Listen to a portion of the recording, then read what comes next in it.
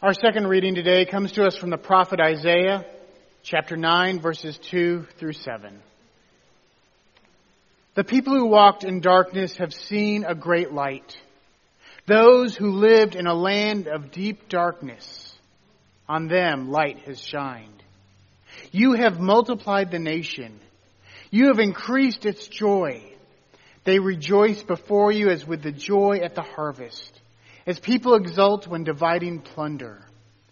For the yoke of their burden and the bar across their shoulders, the rod of their oppressor you have broken as on the day of Midian. For all the boots of the tramping warriors and all the garments rolled in blood shall be burned as fuel for the fire. For a child has been born for us, a son given to us. Authority rests upon his shoulders, and he is named Wonderful Counselor, Mighty God, Everlasting Father, Prince of Peace. His authority shall grow continually, and there shall be endless peace for the throne of David and his kingdom. He will establish and uphold it with justice and with righteousness from this time onward and forevermore. The zeal of the Lord of hosts will do this. This ends the reading of God's holy word. May God add many blessings to the hearing of it. The grass withers and the flowers fade, but the word of the Lord endures forever. Let us pray. Gracious and loving God, we've come into your house and gathered in your name to worship you. Enable us to hear your call in our lives. May the words of my mouth and the meditation of our hearts here together be found pleasing and acceptable in your sight. Our Lord, our rock, our Redeemer. Amen. The people who walked in darkness have seen a great light. We know what it's like to walk in darkness. But we often don't really know what darkness is. During the puppet show, Shirley asked the children, have you ever been hungry? Well, have you ever known real hunger? And I would ask the same question with darkness. Have you ever been in true darkness? Even in our homes, when we turn off all the lights, there are still lights of our neighbors, lights from the city, lights that come into our house. But true darkness is harder to find. Where I grew up in Tennessee, we're about a mile south from Mammoth Caves, a cave system in Kentucky. And we would occasionally go and tour the caves. And I remember one time, I was probably in junior high, but this has always stuck with me. The guide said if we were to turn off all these lights, it would be pitch black. You would not be able to see your hand in front of your face. He said if those lights were on for 7 to 10 minutes, you would become off for 7 to 10 minutes. You would become so disoriented, you would start to lose your balance and wouldn't even be able to stand up. We've not experienced that type of darkness. When I think of the darkest darkness that I've ever experienced, I think back to when I was a firefighter. And as you would hope, we had to go through many, many trainings. And one of the last trainings I participated in was in a building that they were going to tear down. And it was a cinder block building and it had a basement. And because they were going to tear it down, they said, have at it, do what you guys want. And so we had exercises where we had to go into the basement. There were no lights in. It was mostly underground. We had a smoke machine, filled it with smoke. And we had to go in pairs. And we got so far in with our SCBA, our breathing apparatus on. And then we had to turn off our lights and try to find our way out. And you could not see anything. No light penetrated that basement. It was as dark as I'd ever seen. And after a few minutes, if you hadn't made it out, we'd send another firefighter in to find you. And when you saw that light coming in through the darkness, it was the most beautiful, brightest light you've ever seen. And I thought about that. For the people who walked in darkness have seen a great light. Now, we might not know what it is to walk in darkness as far as natural, complete darkness. But we know what it is to walk in metaphoric darkness, in figurative darkness. We've all suffered losses. We've all grieved. We've all mourned. We've all been hurt. We've all had something in our life that has sent us into a period of darkness. But even in that darkness, there is a great light. Even in that darkness, when we are grieving, when we are mourning, when we are hurting, when we feel abandoned and alone, God is there. God is with us. God is our great comfort. But there's a rub to that. I wish it could be that clean, that simple, that easy. But life rarely is. Yesterday, the past few days, Heather and I and Hannah went up to Pittsburgh on Thursday night. Heather and I went to the Titans and Pittsburgh game. And if you want to talk about great darkness, I could tell you how that game went. But on the way home, we decided we're going to stop at Hagerstown and go to the outlet mall. And I needed a few new shirts and get a jump start on Christmas shopping. And Hannah's always growing, and so we got her a few outfits. And every store we went in was playing Christmas music. And then you walk out and it's Christmas music, and it's different Christmas songs, and just a barrage of Christmas. I checked my email when I got into the office this morning, and every other email was Black Friday sales start now. Christmas is upon us. The anthem the choir sang had elements of O Come Emmanuel, and had a very Advent and Christmassy feeling to it. And this reading from Isaiah today is one that often is read during Advent. In fact, the only time I've read and preached from it is either Advent or Christmas Eve. We think of it as famous for Advent. In the darkness, the people saw a great light. We use it during our liturgy of lighting the Advent candle. And this is one thing I like about the narrative lectionary versus the revised common lectionary that most churches uses, is it takes things in order. This passage wasn't thought to be about Christ. As I was studying and preparing for this sermon, I looked at it in Hebrew, and I noticed that there was some ambiguity. And so I wanted to look at some other translations. This passage makes us think of Christmas because of verse 5, which the Messiah uses so much, or verse 6, For a child has been born for us, a son given to us, authority rests upon his shoulder, and he is named Wonderful Counselor, Mighty God, Everlasting Father, Prince of Peace. The Jewish Study Bible translates it another way. For a child has been born to us, a son given to us, and the authority rests or is upon his shoulder. And the wondrous advisor, the mighty God, the everlasting Father, called his name the Prince of Peace. Both are grammatically correct. The original language is ambiguous enough that it can be translated either way. In the New Revised Standard Version and most Protestant versions, the child that's been born to us is named Wonderful Counselor, Mighty God, Everlasting Father, Prince of Peace. But in the Jewish Study Bible, it's the wondrous advisor, the mighty God, the everlasting Father, who names the child the Prince of Peace. It's a subtle but important difference. And I think this speaks to this prophecy, to how it's understood.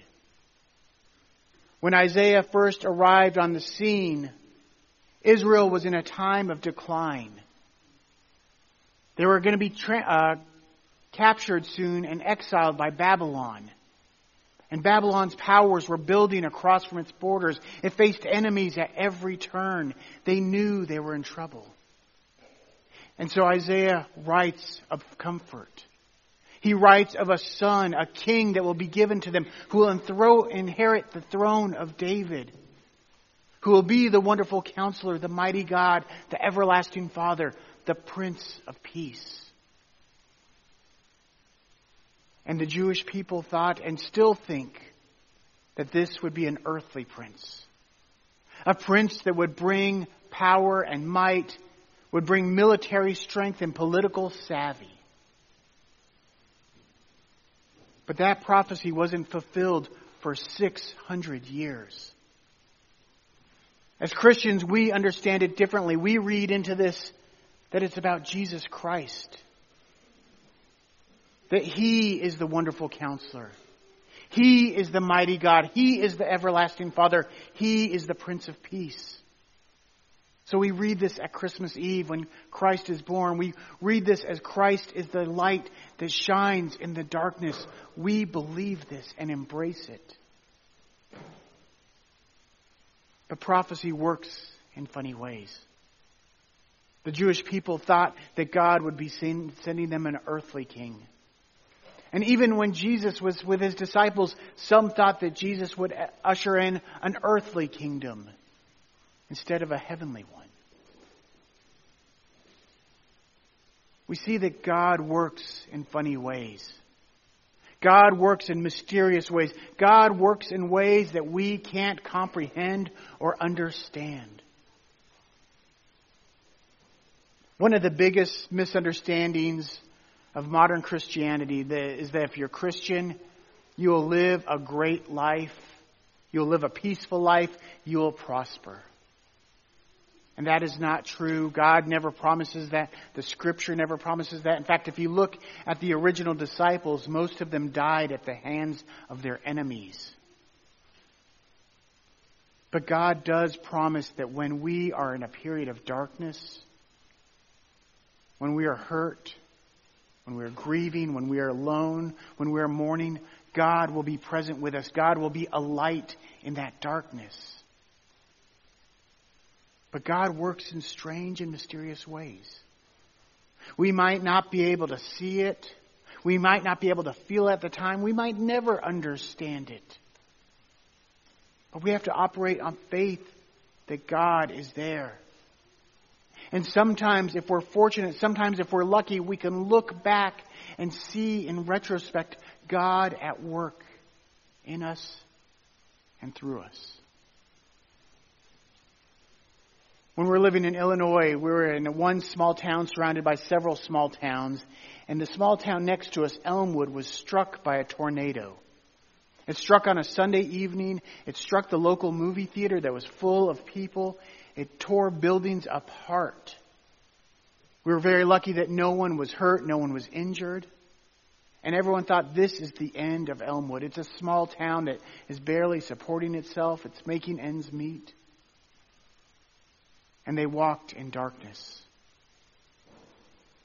But as they got their feet back under them, as they started to assess, as the insurance started coming, money started coming in, they started rebuilding and made Elmwood better than it was before. It grew, it prospered.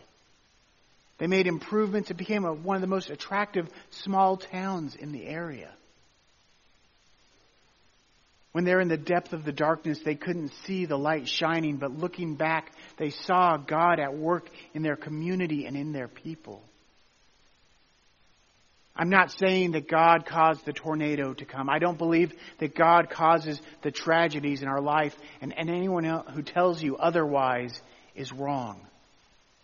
But I do believe that when tragedy strikes, when we are hurting, when we are alone, God can work through our pain. God can work through our grief. I've shared with you before the pain of our adoption process, how we had many adoptions fall through. And there are two for me that sent me into deep darkness. The first fell through days before the birth mother was due. We'd bought all the furniture for the nursery. We had colors picked out. We had sheets. We had clothes. We had everything. We were ready to go. All we had to do was unbox the crib and put it together when we got news that the mother was keeping her child. And we were devastated. We were fortunate enough to have good friends that said, "You don't need this furniture in your house as a reminder. Let us put it in our basement." The fourth adoption that fell through was a month before Hannah was born. And this birth mother had birth parent expenses that we were supposed to pay. We knew it was going to stretch our budget. So we decided to start doing freezer meals where you make 30 meals at a time and freeze them. It was more economical and it was better that way.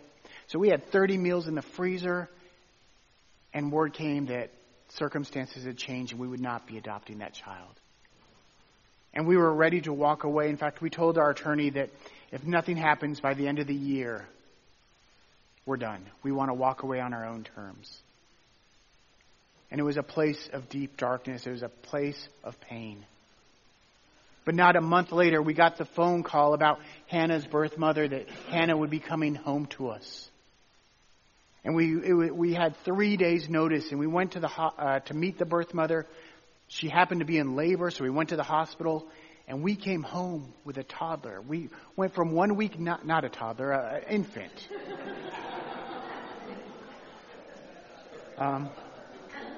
So yes, she was an infant. She was a very little infant. No way she could be a toddler. In the span of 1 week, we went from having no idea we'd have a child soon to having an infant in our house. But while we were in the hospital, our friends who had taken the furniture came and they painted the nursery and they put the nursery together, and we came home to a fully built nursery. And we came home and we had no idea how to care for an infant. We'd never been parents before. We didn't know what we were going to do. And we had 30 days of meals in the freezer. All we had to do was pop it in the microwave. It was wonderful. God was working in our grief and through us. God was doing wonderful things. We were walking in darkness and had no idea that God was active. God didn't cause those adoptions to go through, but God was present with us and helping us through it. And that is where we find our comfort. That is where we find relief. That's where we find hope. When we are lost, when we mourn, when we hurt, when we're afraid, we are a people that walk in darkness. But there is a great light. There is something greater than us. There is a God who loves us and cares for us and is continually present with us and lifting us up. And that gives us hope during Advent. It gives us hope during the rest of the year. And that's what Isaiah was trying to impart on his people. That yes, it looked like things were falling apart, and they were, but there is a light. There is a God that loves them and walks with them. And that God loves us and walks with us too. Amen.